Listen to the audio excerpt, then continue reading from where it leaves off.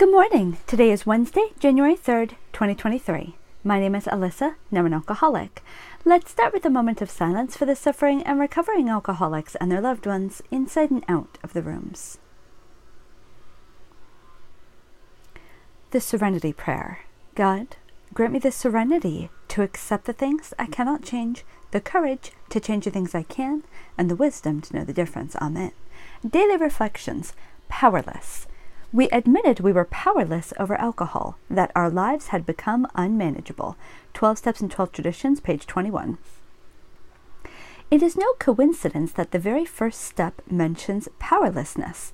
An admission of personal powerlessness over alcohol is a cornerstone of the foundation of recovery. I've learned that I do not have the power and control I once thought I had. I am powerless over what people think about me. I am powerless over having just missed the bus. I am powerless over how other people work or don't work the steps. But I've also learned I am not powerless over some things. I am not powerless over my attitudes. I am not powerless over negativity. I am not powerless over assuming responsibility for my own recovery. I have the power to exert a positive influence on myself, my loved ones, and the world in which I live. As Bill sees it, number 3, pain and progress.